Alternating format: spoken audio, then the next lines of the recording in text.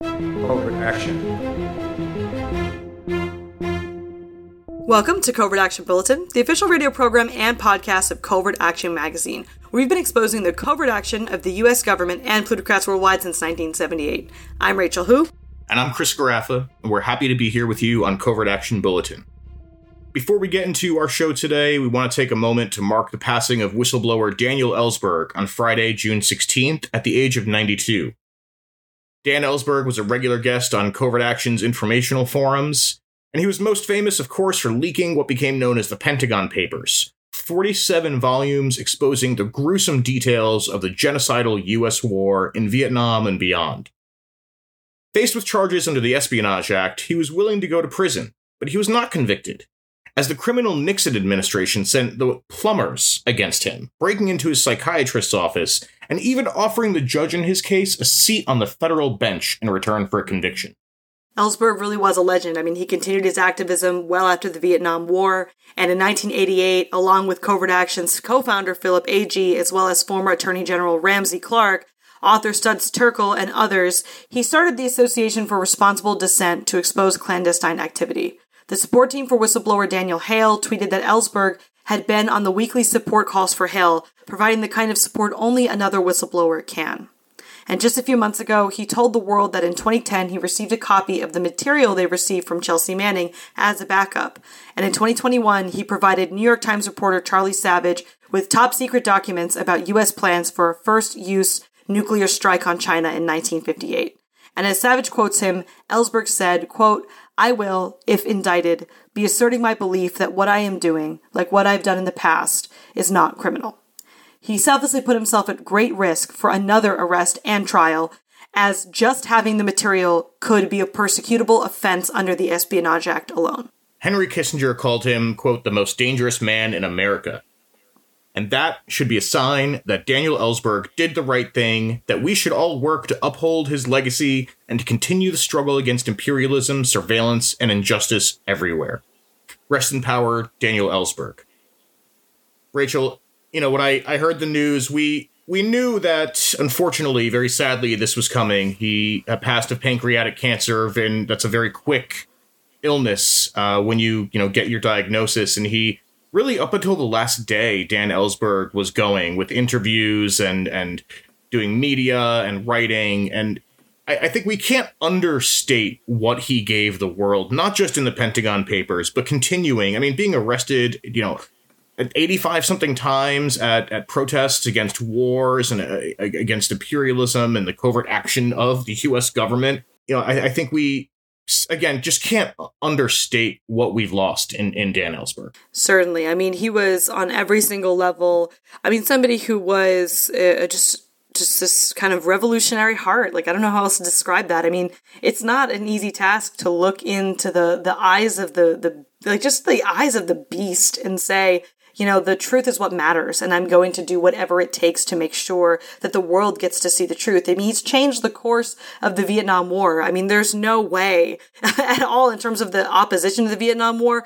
The kind of information that he put out is the kind of information that radically transformed the way that millions of people in the United States, and even more, tens and tens of millions, if not hundreds of millions of people around the world, thought as well about the United States. And that contribution alone is just, my God, like, how do you even quantify that? But it is, to me, losing Ellsberg he was 92, and I'm happy that he got to live a full life. I think there is a beauty in that he got to go out on his own terms on a lot of ways. I mean, he wasn't in a jail cell, and the U.S. government couldn't get him. He beat those bogus charges, and he still stood up and fought for what he believed in, and fought for all of us, really. I mean, when we talk about American heroes, he's a true American hero. When the U.S. likes to talk about American heroes, I mean, they call Kissinger an American hero, and my God, it's just completely the opposite in every way, shape, and form. But Ellsberg really did this country, the people of this country, a great service, and so he's definitely going to be missed.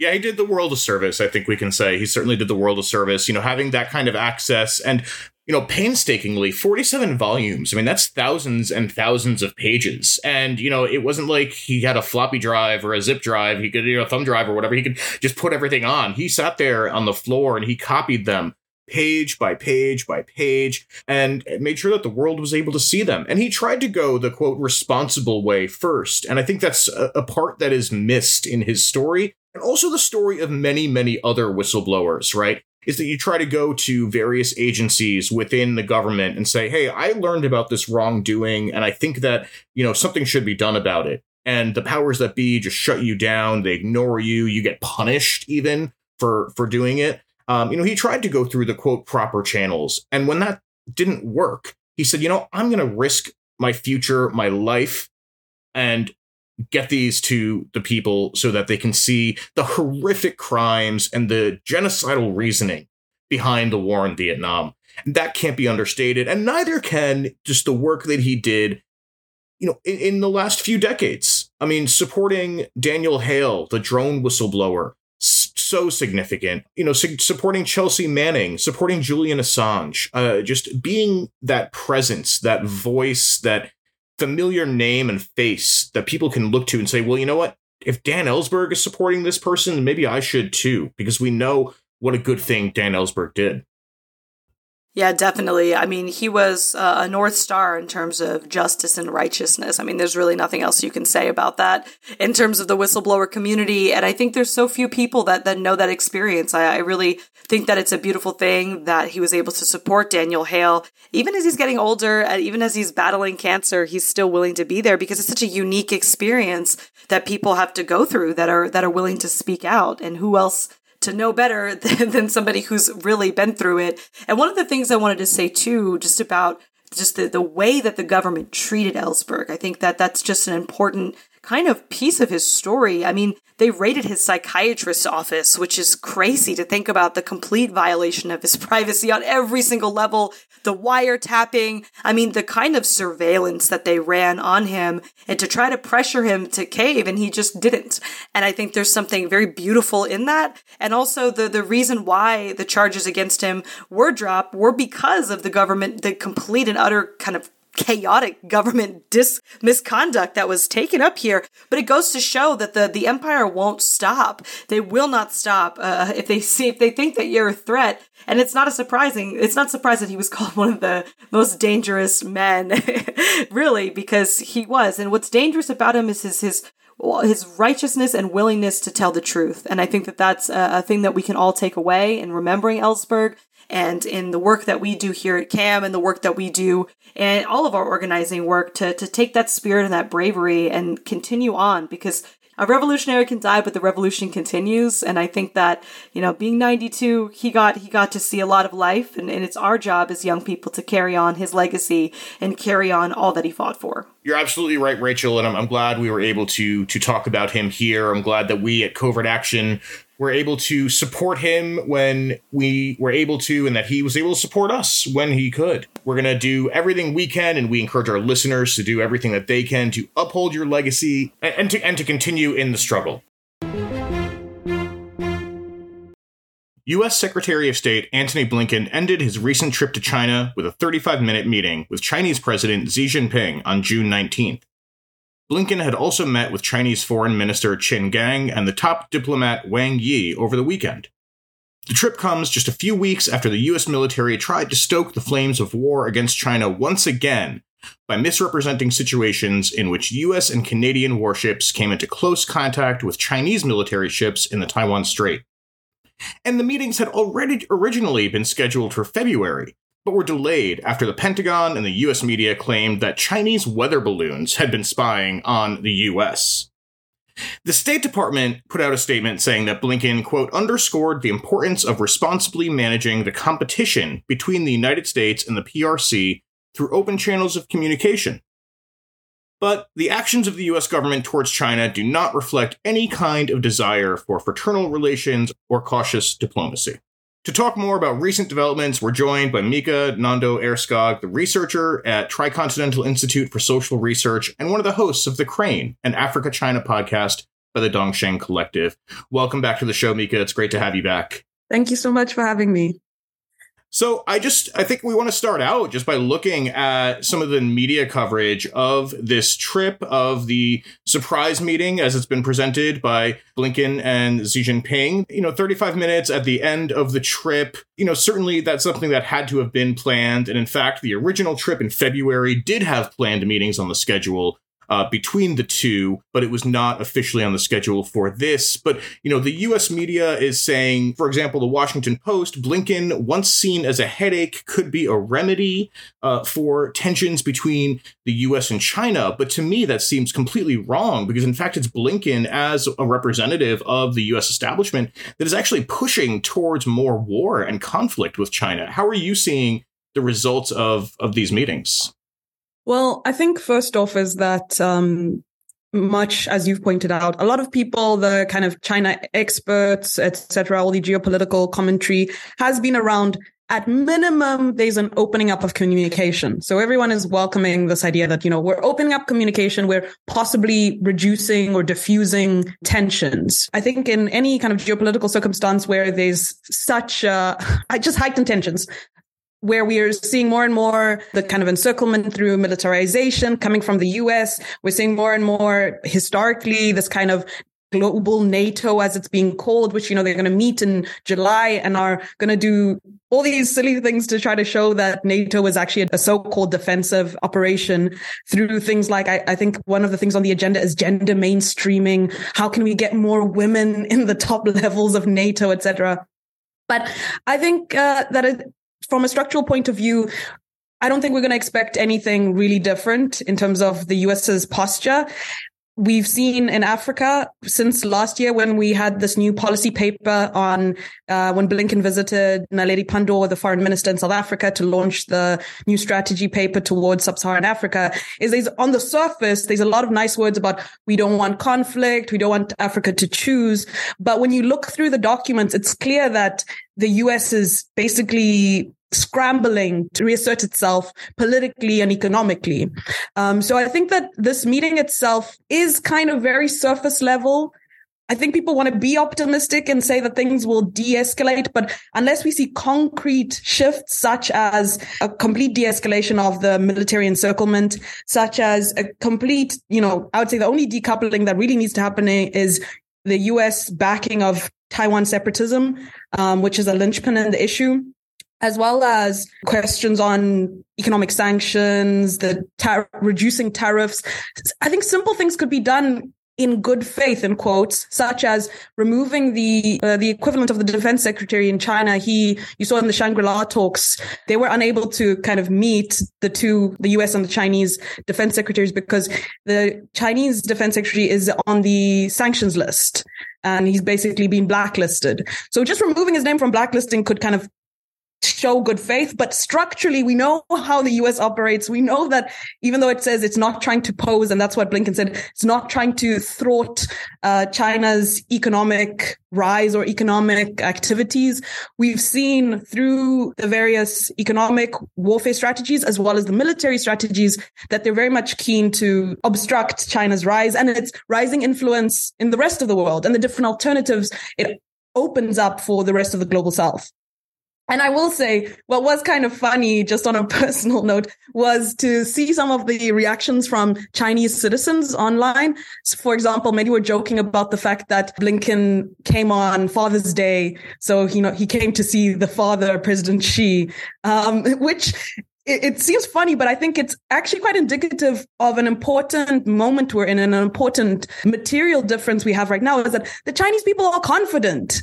Never in their history have ordinary citizens felt so patriotic and confident in the fact that they have a government that they trust, an economy that has, lifted 800 million people out of extreme poverty in the last few decades. And so I think it's also interesting, and I'm hoping to see more of these reactions from also ordinary citizens. Certainly, Mika. I mean, I definitely feel that the memes have been something to really take in on the Chinese internet.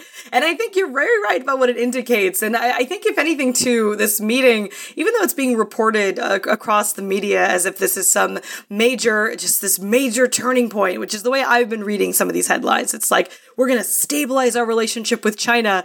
I think you bring up such an important point that what exactly is the U.S. going to do to make that happen? I mean, everything that Tony Blinken has said up to this point, and even moving forward, continuing, is just this idea that there's even a recognition of Taiwan is inherently, in and of itself, a contradiction to the way the U.S. has been handling China. And also, it's the number one issue.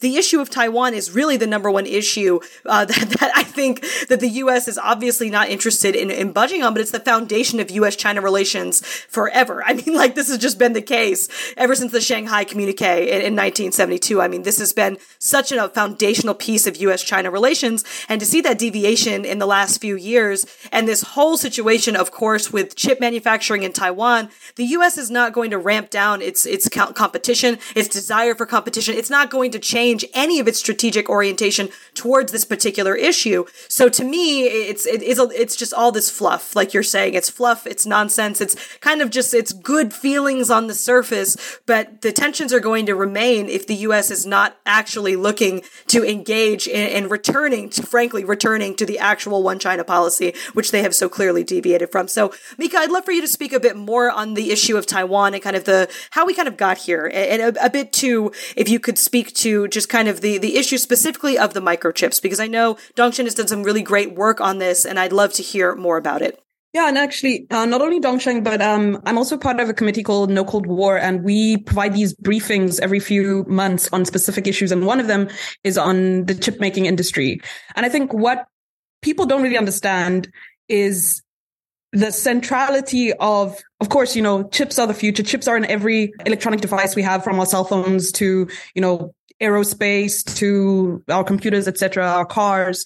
And in April, I think it was in the first week of April, Michael McCall, he's the chairperson of the Foreign Affairs Committee, he was asked on, I can't remember which US media house it was, but he was asked, basically the host said, why are Americans expected to spill their blood for Taiwan? Like, why are we expected to go there? And his response was, well, the Taiwan Semiconductor Manufacturing Company, TSMC, they manufacture like 95% of chips. Like the large majority of manufacturing happens in Taiwan. And so if you want to understand the Taiwan issue a little bit better, of course, it's not the entirety of the conversation, but the fact that the major producer of the kind of engine of all our technological devices is sitting so close, is part of China's, is basically, I think, a red line issue for the US and how it sees its ability to maintain economic hegemony globally. And I mean, the chip manufacturing industry and semiconductors in general have been a centerpiece of war and hegemony for a long time. I mean, when Silicon Valley was created, I think more than 90% of the chips that they were selling were going to the Pentagon. It was all going to, the military war machine. And this was in the 1950s or so, like basically aiding the Cold War. So semiconductor industry has always been a centerpiece to the war machinery and the ability to discipline the rest of the world. And of course, China is by no means as far ahead, but in 1990, they're lagging behind in terms of the advanced chip manufacturing. Right now, they make between the 7 nanometer and 14 nanometer, and I think the most advanced is around 3 nanometers, and they're not yet able to produce at that scale. But from 1990 to, I think, 2021, they went from zero to having, I think I might be mistaken, but around like 18% of the global share. But they still are behind in the fact that the US largely, even though the foundry, where the production of semiconductors is happening in Taiwan, the US still has a monopoly on fabrication and chip design. And so as they're seeing China increase their capacity for some elements of the fabrication and chip design, there is a serious concern that China will, surpass them. And China has been surpassing them in trade relationships with Africa. Africa, the biggest trade partner is China. Even the European Union, Europe right now, they export most from China, but the third import destination is China. So we're seeing like China being really integrated into a lot of the different economies, including the US's economy. I mean, trade has increased year on year. It hasn't slowed down despite the sanctions and the various economic tactics to kind of halt its progression. But going back to Taiwan, I think importantly again is just that to control the semiconductor industry would allow for essentially the control of the future of our technologies and our societies. So I think this is also a part of that conversation and why the US has been relatively relentless in doing so. But what I am interested in is to see, because I saw that one of the executives of Raytheon, I think he made a statement quite recently. It was featured in Financial Times, basically saying we can't decouple from China. Like in a panic, we can't decouple from China because a lot of the raw inputs, I think raw earth materials, I think, again, in the 90 percentile is produced, not necessarily the extraction, but the production, the manufacturing process happens in China. So a lot of the US companies are, in a little bit of a panic mode, as well as European companies. I think Volkswagen right now is freaking out about some of the CHIP Act specificities, the new 2022 CHIP Act, and how if they sanction China, what that's going to do for their business. And as you've seen, even though Bill Gates is not technically still the head of Microsoft anymore, but Bill Gates, your buddy Elon Musk, etc., have all been courting China right now. So I'm also interested to see how the relationship between U.S. corporate, capital, and how they're going to basically push back against the government, which is a contradiction for many of us who we'd like to see Elon Musk burnt to the ground, along with the rest of them. But it's also, I think, creating a certain leeway for China to maneuver around how the US government is trying to rein them in. It's an interesting contradiction to bring up, Mika, especially it's the ruling class. I mean, the ruling class has different interests within themselves. And so to see that kind of stark anti-China perspective in the ruling class come in opposition with those who might be a little bit more interested in the green above all else, it's going to be something. It's going to be something to see. I mean, I want to say this, and Chris, I want you to get in here too. I mean, one of the things I think is so pivotal in understanding the situation when it comes to semiconductors and these chips is that the idea that the United States wants to encircle China and essentially this whole idea of containment, it hinges also on the containment of the US tech war on China. And so this is why these chips that's another element of why these chips are so important. On every single front, the US is doing everything that it can to contain China, as of course they've been really looking at it and functioning. And that's how it's been talked about. I mean, the idea of making sure that China cannot grow on its own, cannot grow outside of its own borders. And even within that, just doing everything to strangle its potential for production. This is a major part of the U.S. Cold War efforts against China. So if that's not changing, then I don't know what Blinken, I really don't know what Blinken's talking about, One tiny quote that you just reminded me of is there was a U.S. think tank called the Center for Strategic and International Studies, Washington-based, that I think was last year characterized basically the Biden administration's chip war.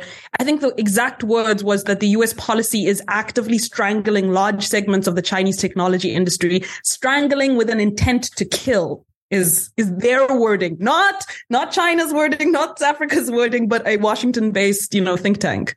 That's exactly what it is, but I'm glad you brought up that contradiction, right? Because and often, and we need to know this as progressives and revolutionaries, that the revolutionary situations happen when, primarily there are contradictions in the ruling class. And we have to be able to take advantage of those. Because, I'm not coming down on the side of Bill Gates or Elon Musk.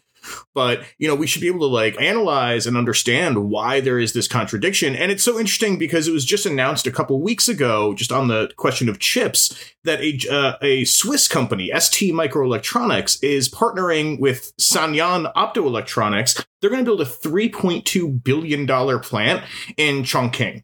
And that's much more significant than the $2 billion plant that Elon Musk built, just talking about Elon Musk.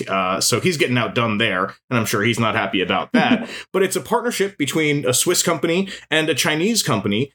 And of course, the U.S. is not happy about any of this, but they have to realize that, every time the U.S. talks about the rules-based international order that they're supposedly trying to enforce, it's just the U.S.-based international order. And they're expecting Europe and the rest of the world to come along, whether they have to, come along willingly or they have to drag them kicking and screaming. It's this imperial hegemony that lets the U.S. try to make these moves, but they're really being shown because they've taken it so far, to me, from what I see with China, that much of the world is starting to say no.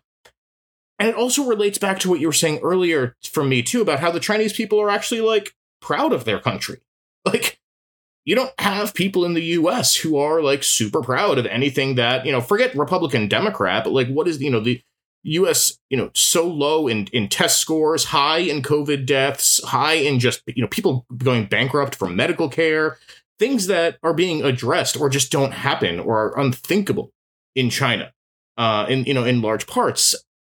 And then I think we see, too, the way that the imperial media is looking at trying to blame everything China is doing internationally or pin everything China is doing internationally as a threat to the U.S. So, for example, the Wall Street Journal recently reported about China supposedly building a spy station in Cuba.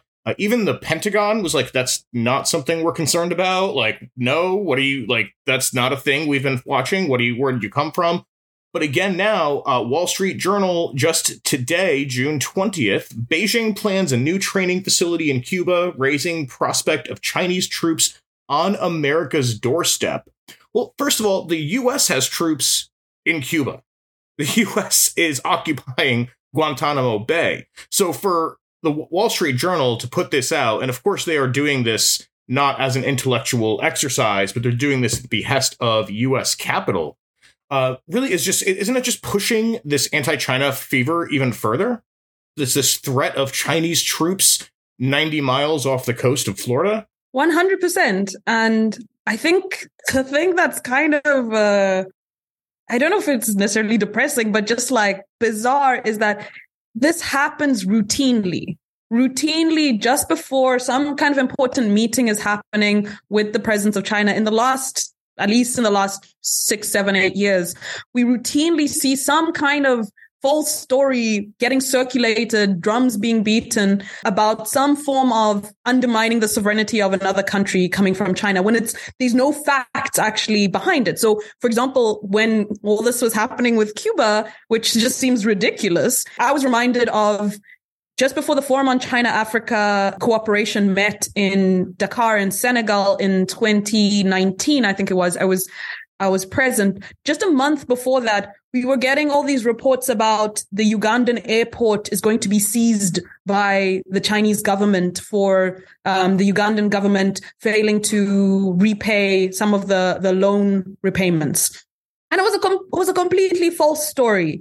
And when you kind of try to follow the money, what you find is that it often leads to NED, the National Endowment for Democracy. It always somehow ends up there in Zimbabwe. Again, right about the time when certain deals were supposed to be made between the Chinese and the Zimbabwean governments. I think this was 4 or 5 years ago. There was a lot of stories coming up about Chinese companies' malpractices. And when a Zimbabwean journalist followed the money, it turns out that there was a U.S. embassy workshop that was funding a group of so-called, democratic voices for truth. And this group has been largely funded by NED, and they were being trained in this workshop to target Chinese companies, to actively target and criticize Chinese companies, according to this independent Zimbabwean journalist. So I feel this is routinely a way of creating fear, creating distraction, polarizing people in a moment that actually really demands us to make very, difficult but important decisions to try to cooperate, because the world is burning, people are starving, and the fact that they want to focus this just seems much like the balloon story that stopped Blinken from visiting initially, it seems like a way of the US hijacking the narrative and trying to reset the agenda so that we don't focus on the important issues and we can just bash China and other people who are fighting for a totally different project. Certainly. I mean, I even feel like the media is like pushing up against itself with this story, because it's like, how can you on one hand report that tensions are being brought down but you're still going to point the finger and make a completely false claim? I mean, on every single level, this is a false claim. I mean, Cuba's deputy foreign minister actually denied explicitly this report that there was this Chinese spy base operating on the islands. And we actually had a reporter at Breakthrough News, one of our correspondents in Cuba, Luis de Jesus, who went to the supposed alleged base and spoke to people in the neighborhood about what they think was going on in there. I mean, if you were bringing in thousands of Chinese people, I think people would like notice that if there was a major ongoing effort of the base. And all the people he spoke with were like, oh, I once knew a Chinese family like years ago that lived in this neighborhood. That's the only Chinese people I've seen here. And also, like, I don't know what you're talking about, like genuine confusion from people. So to me, it's also like, wow, not even a single journalist at the Wall Street Journal. They have endless resources, and I mean endless resources to do some basic level of fact checking, basic level of verification around the information that they're putting out there. And they didn't have anybody, I guess, just at all do any basic level of look into, is this a credible idea? Is this a credible thought?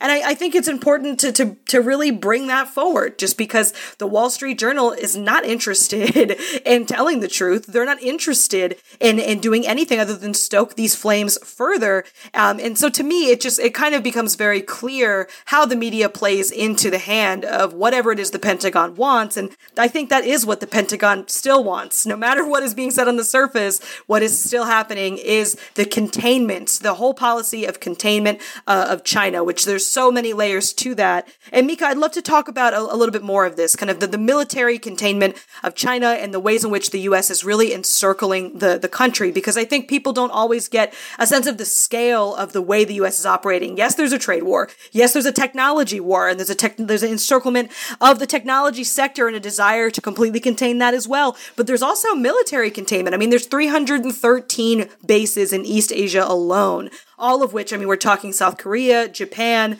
I mean, the U.S. is doing everything it can to really militarily encroach on China as well. So I'd love to hear some of your thoughts on this as it's been developing in the past year, and the kind of strategy that the U.S. is following here, because they're playing with fire. It's incredibly dangerous. Yeah. And I mean, especially as we're coming close to the NATO summit, which we have to follow closely, and what are they saying? We have to read between the lines versus what they say on the surface and what's actually happening below. But as you said, yes, over 300 US foreign bases are in Asia. Then we have, I think it's over 200 bases and 60,000 troops in Europe. So now we have the Europe, whatever, I don't know the language, not frontal, rear guard or rear assault.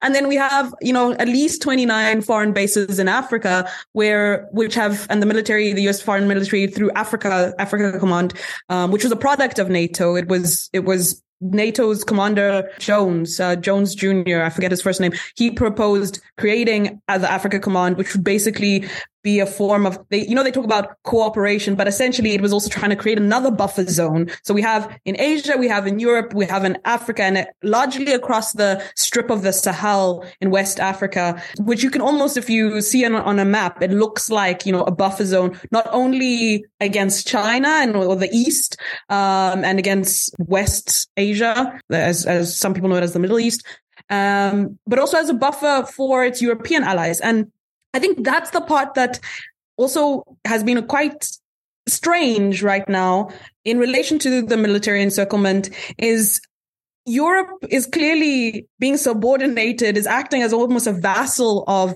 the US foreign policy. And I think it's been quite challenging actually to understand what's going on in Europe. Sorry, I'm digressing a little bit. I'll come back to the military encirclement, but after, during the G7 meeting, Prime Minister of the UK, Rishi Sunak, he basically, during the opening statements, is talking about China as an economic coercive force, and they're characterizing them economic coercive. But then when they come out with the statement afterwards, it's a lot more hush-hush, clearly showing that there's a little bit of, divergence and internal grappling that's going on with the European elites, with of course, your Australias and Canadas. They're basically the US to me.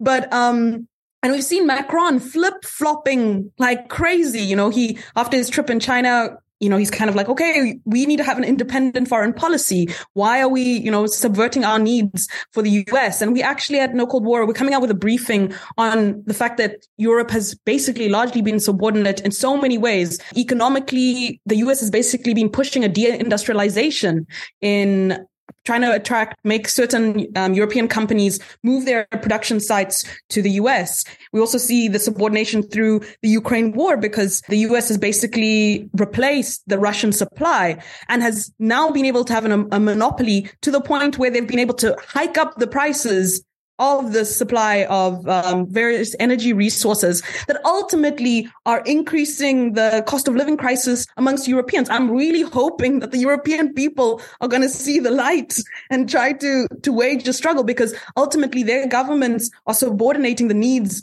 and the interests of their people. And even, you mentioned this thing of how can we exploit what seems to be a bit of a conflict within, or a crisis within European and Western elites.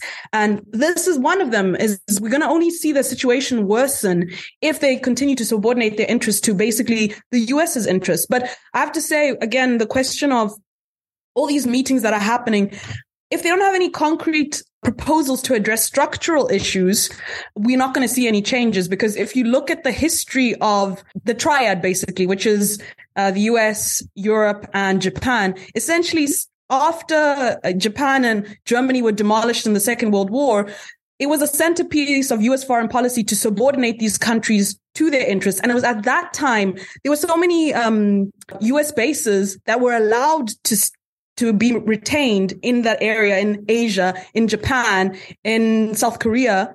But Germany and Japan were told to demilitarize.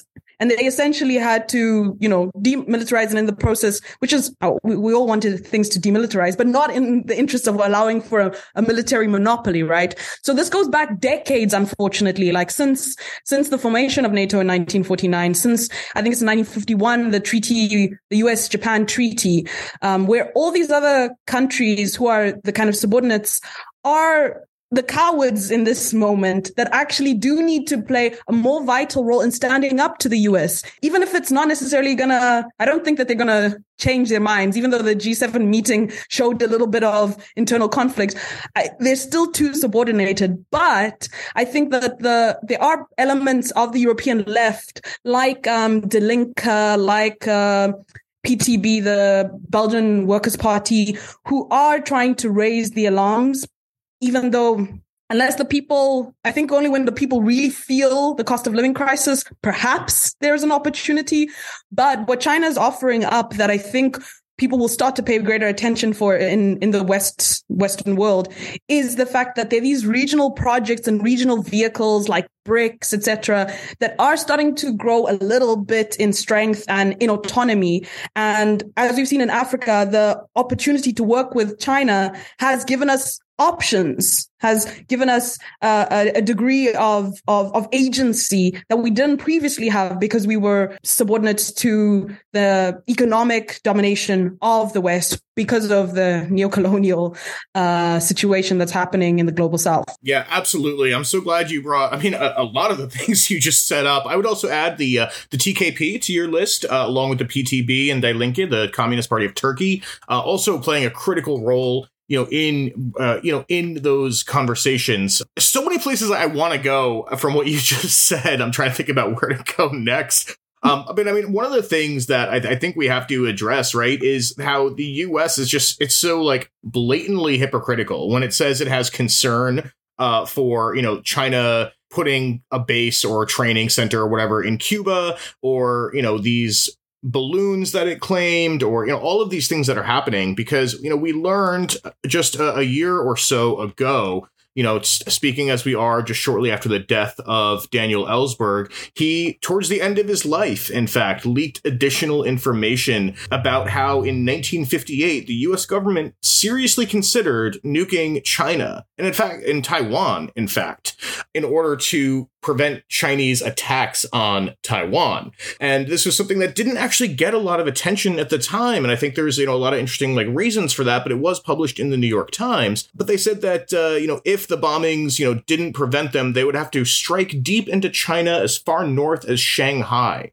Now, as far as we know, the Chinese government, the military, has never threatened the people of the United States, right? They have never said, we're going to nuke, New York City or DC, even though certainly the Cold Warriors in the US would have loved us to think that. And of course, and they actually put a lot of effort into making us think that both the USSR and China would strike at the heart of every bit of American life. But China has never threatened the average working person, in the US. It is trying to establish itself.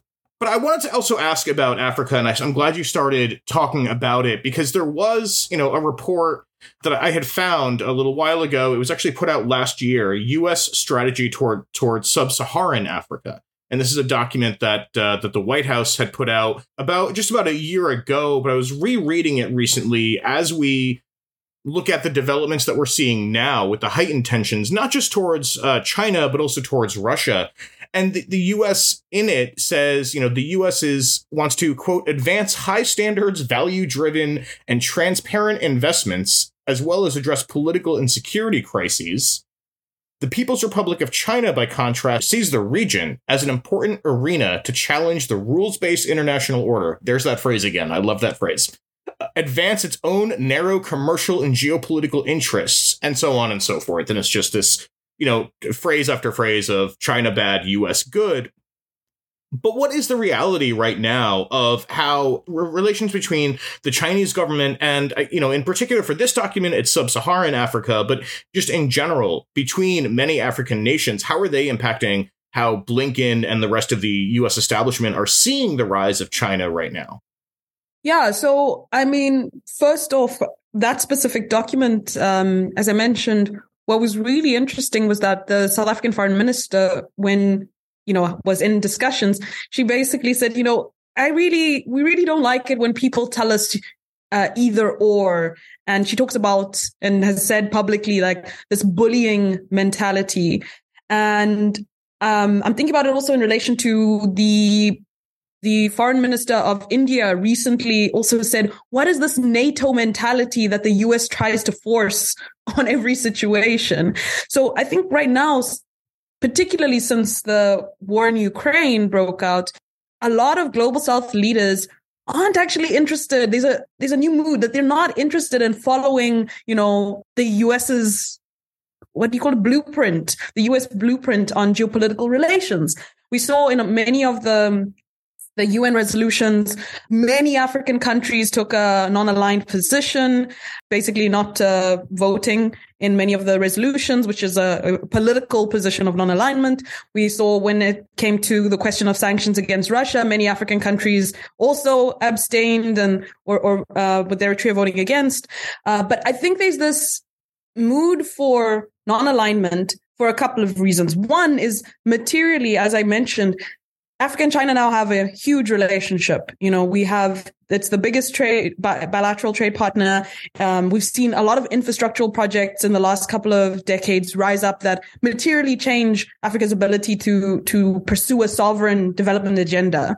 And that has enabled, I think, African leaders to actually make a choice. So before we didn't have the potential to make a choice because we only had one choice. It was, US and European money or nothing, US and European foreign policy or nothing. And now China's offered, with its rise and its, economic and political opportunities, has offered us options where we can maneuver a little bit and leverage that to make more independent positions. So right now, the mood in the continent, from what I'm gathering, and we can see this also with, South Africa was told that we'll face sanctions if Putin comes for the BRICS meeting.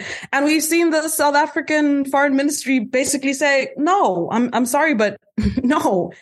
which again raises another contradiction for a lot of our activists in Africa is whilst we have to live in this kind of double consciousness of whilst it's really important for the global south to say no to imperialism because that's the primary enemy of our time, it is a challenge when, your governments don't necessarily serve the needs of the people in the day to day. So it is a little bit of a mental double step you always have to make. But we do have to see the bigger picture that if we can make a blow to imperialism, US imperialism, that provides greater opportunities for us to pursue more sovereign development that actually could serve people in the long term. It's going to be a long wait no, we're not going to wait. We're going to be doing stuff in the meantime, but it does pose that kind of challenge. But right now, trade relationships, I think it's like in 2021, it was like 254 billion, up 35% year on year. We're seeing significant jumps. There are issues around the balance, the trade volume, in the sense that we still import more from China than we export out. But a lot of different things have been happening, such as I think it's like 98% of taxable products from the least developed countries have been waived, and various processes and memorandums of understanding have been signed that have been helping to ensure that. But it also is up to us on the African side, because one thing that really bothered me when I was at the Forum on China-Africa Cooperation in 2021 in Senegal was that there was this lackluster positioning from the African side. It very much felt like China brings some things, puts some things on the table, and there's no collective bargaining within the African Union, within the African countries, to really think about how are we going to use this to create strategic developments. And this is going back to this year is the anniversary of the formation of the Organization for African Unity in 1963, which is known as the African Union now. But when Kwame Nkrumah was making his midnight speech on the eve of the inauguration, when not all African countries were yet liberated, I think it was 22 countries at the time were liberated or flag independence, not necessarily economic independence. In that moment, he was calling for, we need to have a continental plan, people. If we don't create a continental plan where we strategically organize our economy on a continental scale to say, okay, so-and-so has bauxite, so-and-so has shipping lanes, so-and-so has this, then we can't actually coordinate efforts that are going to bring our resources in the service of not only the continent, but its people. So right now, I think that the issue in Africa is that African leaders, though we have Agenda 2063, and a couple of years ago, they launched the Africa Free Trade Zones, it still is yet to be seen what kind of political will be behind efforts to coordinate foreign policy opportunities and trade opportunities with the likes of China.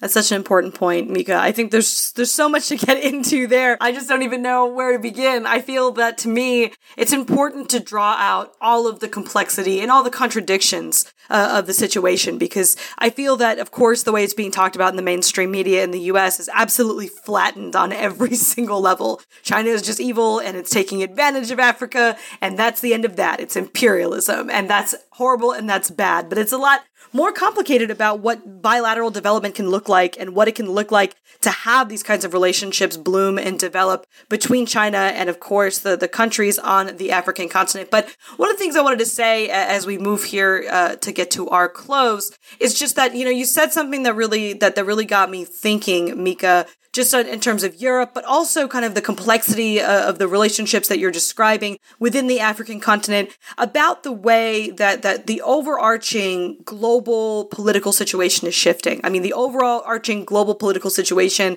where we had a unipolar world where the entirety of the West in Europe gets behind America and does whatever the US wants, that we're seeing the fractures start to really begin as that shift is happening. If we see the Swiss company, for example, in terms of microchips partnering with a Chinese company, these are open up a lot of questions and a lot of different kind of relationships that we can see develop in the next few years, which is incredibly also unstable. I think that's the other part of what comes with a more multinational kind of direction of things when it comes to, or multilateral kind of direction of things. We start to see that that when we're thinking about Europe in particular, I don't think the rest of the world quite so much, but Europe in particular, if seeing a break with the United States would also mean inter-imperialist fighting. It would mean the capitalist countries going against each other. And this is a very dangerous situation. It's not going to be simple or easy. I mean, people think that the multipolar world is going to just magically emerge and everything is going to be peaceful and wonderful and great, but it's a lot more complicated than that.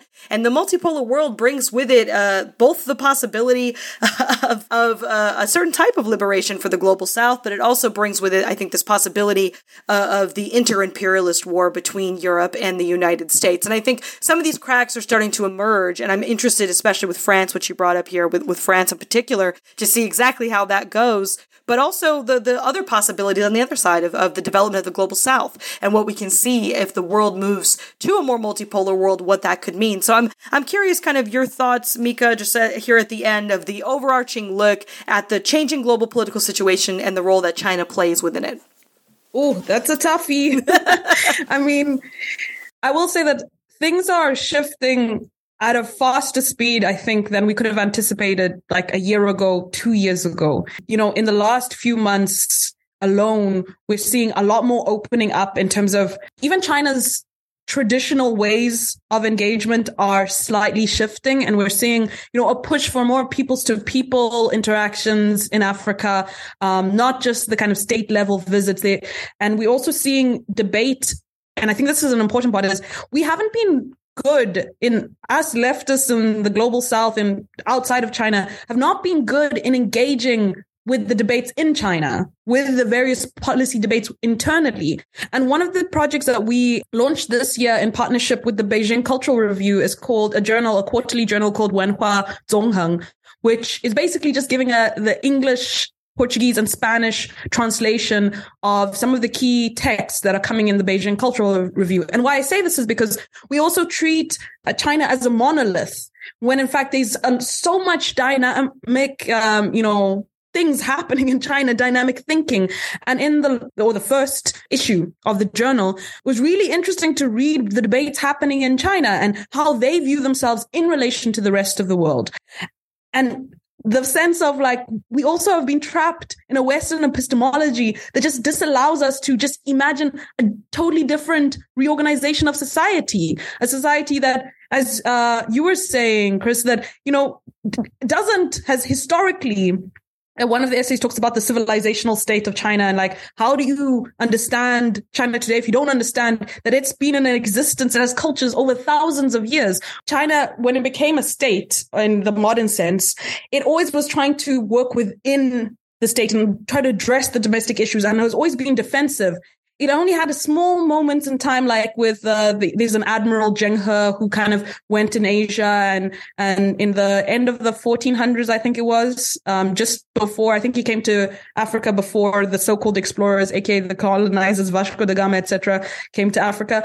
But it was only for a brief period of time that they really ventured out. But otherwise, China's been always on the defensive, has never tried to, impose itself on the rest of the world. And they have this concept called Tianxia, which is basically how do we develop our society with people who want to be part of it? That it should be voluntary. It should be based on consensus. It should be based on mutual benefit. Whilst we know in the case of the US, its whole epistemology is based on coercion, is based on violence, is based on supremacy of an elite over the majority. And so I think that what's shifting is people are paying greater attention to actually what China is, not a refracted version coming through a Western lens, but wanting to pay more attention, visiting China visiting the rest of the world. And I think that allows a lot of opportunities, because I will say I was in China recently for a couple of months, and there's just nothing like seeing how a society of 1.4 billion people is organized on such a big scale. You go to the train station. I went on a high-speed railway from Beijing to Shanghai. It has, 17, 18, what do you call them? The carriages with 1,000 people running on time every day, getting people within 4.5 hours. What should be a 12-hour trip on average is 4.5 hours. And so to think about that level of organization and how they've managed to do so should be of extreme interest. blew my mind that no one was paying attention to the fact that in 2020 they eradicated extreme poverty. Like the whole of Africa should have been like, whoa, we want to know what's happening. Not so we can mimic and like force a carbon copy on our situation, but to understand some of the dynamic ways that China has been trying to address these long-standing issues that came from, you know, the century of humiliation of Western imperialism, European imperialism, destroying the country and destroying a lot of the potential for upliftment of the people. So I don't know really, I can't read the future necessarily and predict what will happen, but I think that the only way that we in the left, in the global south, are going to have a fighting chance to save our planet, address the needs of our people, is if we also take seriously and not do so from a Western, you know, through the Western media, but independently of those things, investigate and understand the facts for what they are and understand the contradictions and mistakes, because China's also made mistakes. But what I think is so dynamic about the country is when they do make mistakes, they have a serious conversation about it and they try to figure out a solution. It might not always work, but they are willing to change when things aren't working. Whilst the US is stuck in this like, oh my gosh, it's almost like being in the Dante's Inferno. You just feel like there's more of the same and none of that dynamism that we see in these other alternative projects. I mean, imagine democracy on some level. I mean, listening to the way people think about things is something that is so foreign to us here. It's hard to even put that into words. My God. Certainly. Just, you know, thinking about having a democracy on just a giant scale, having just a society on such a giant scale. You know, and certainly there are contradictions everywhere in every society, in every world, but being able to address them and having the will in place, in fact, to address them, it just is something that I think we in the West do not understand and have a hard time understanding, because we're told that we can't do those things here, that it's not possible. And we're told, of course, that it actually isn't like that in China, because of, you know, with all of the propaganda. But that's part of why we're here, to help, you know, blow away the propaganda that the West, you know, throws at us about China, about Cuba, about, you know, all of these so-called enemies of our shared enemy, U.S. capitalism and imperialism. And so we need to, you know, really pay attention to these contradictions. We need to pay attention to the voices that are coming. Tell us, Mika, where can people find the journal you were talking about? Oh, you can find Wenhua Zhonghe on the tricontinental.org, where it's a partnership between Tricontinental and Dongsheng. You can also find it on dongshengnews.org. Follow us on Twitter. The next edition will be coming out in, I think, 27th of June, and it will be on Chinese modernization, essentially, looking at the question of poverty alleviation, which is part of the thing that has really been of huge interest to me and should be of huge interest to the rest of the global south. Again, not to mimic, but to know that it's possible when, as you said, Chris, there's political will to change the situation, because you don't see that in the rest of the world. A will to want to change and transform society. Well, I'll be looking out for that on the 27th. I hope our listeners do as well. Volume 1 was really, really enlightening and interesting, and maybe we'll have you back at some point to talk about that. But for right now, I think we will just leave it at this, that it is the U.S., it is Anthony Blinken, and it is whoever ends up in his place after him and everyone who was before him that are actually fomenting war with China. And that is who we need to be paying attention to and calling out as people who are in the U.S. We're going to have to leave it right there, though. We have been joined by Mika Nahando-Erskog, a researcher at Tricontinental Institute for Social Research and one of the hosts of the Crane and Africa China podcast by the Dongsheng Collective. Thanks so much, Mika. Thank you. Well, we do have to leave it right there. But before we go, if you like what you heard today and you want to support independent journalism, go to patreon.com/Covert Action Magazine and become a patron. We can only do this show with the support of our listeners. So if you want to hear more, be sure to go to our Patreon to support. You've been listening to Covert Action Bulletin with Chris Garaffa and Rachel Hu. Covert Action Bulletin is the official show of Covert Action Magazine and is brought to you by way of WBAI 99.5 FM Pacifica Radio in New York. If you missed any of our episodes, you can subscribe to our podcast on Apple, Spotify, or wherever you can find podcasts by searching for Covert Action Bulletin or listen on your station's archives. So we're out of time for today. Thanks for listening to Covert Action Bulletin. Covert Action.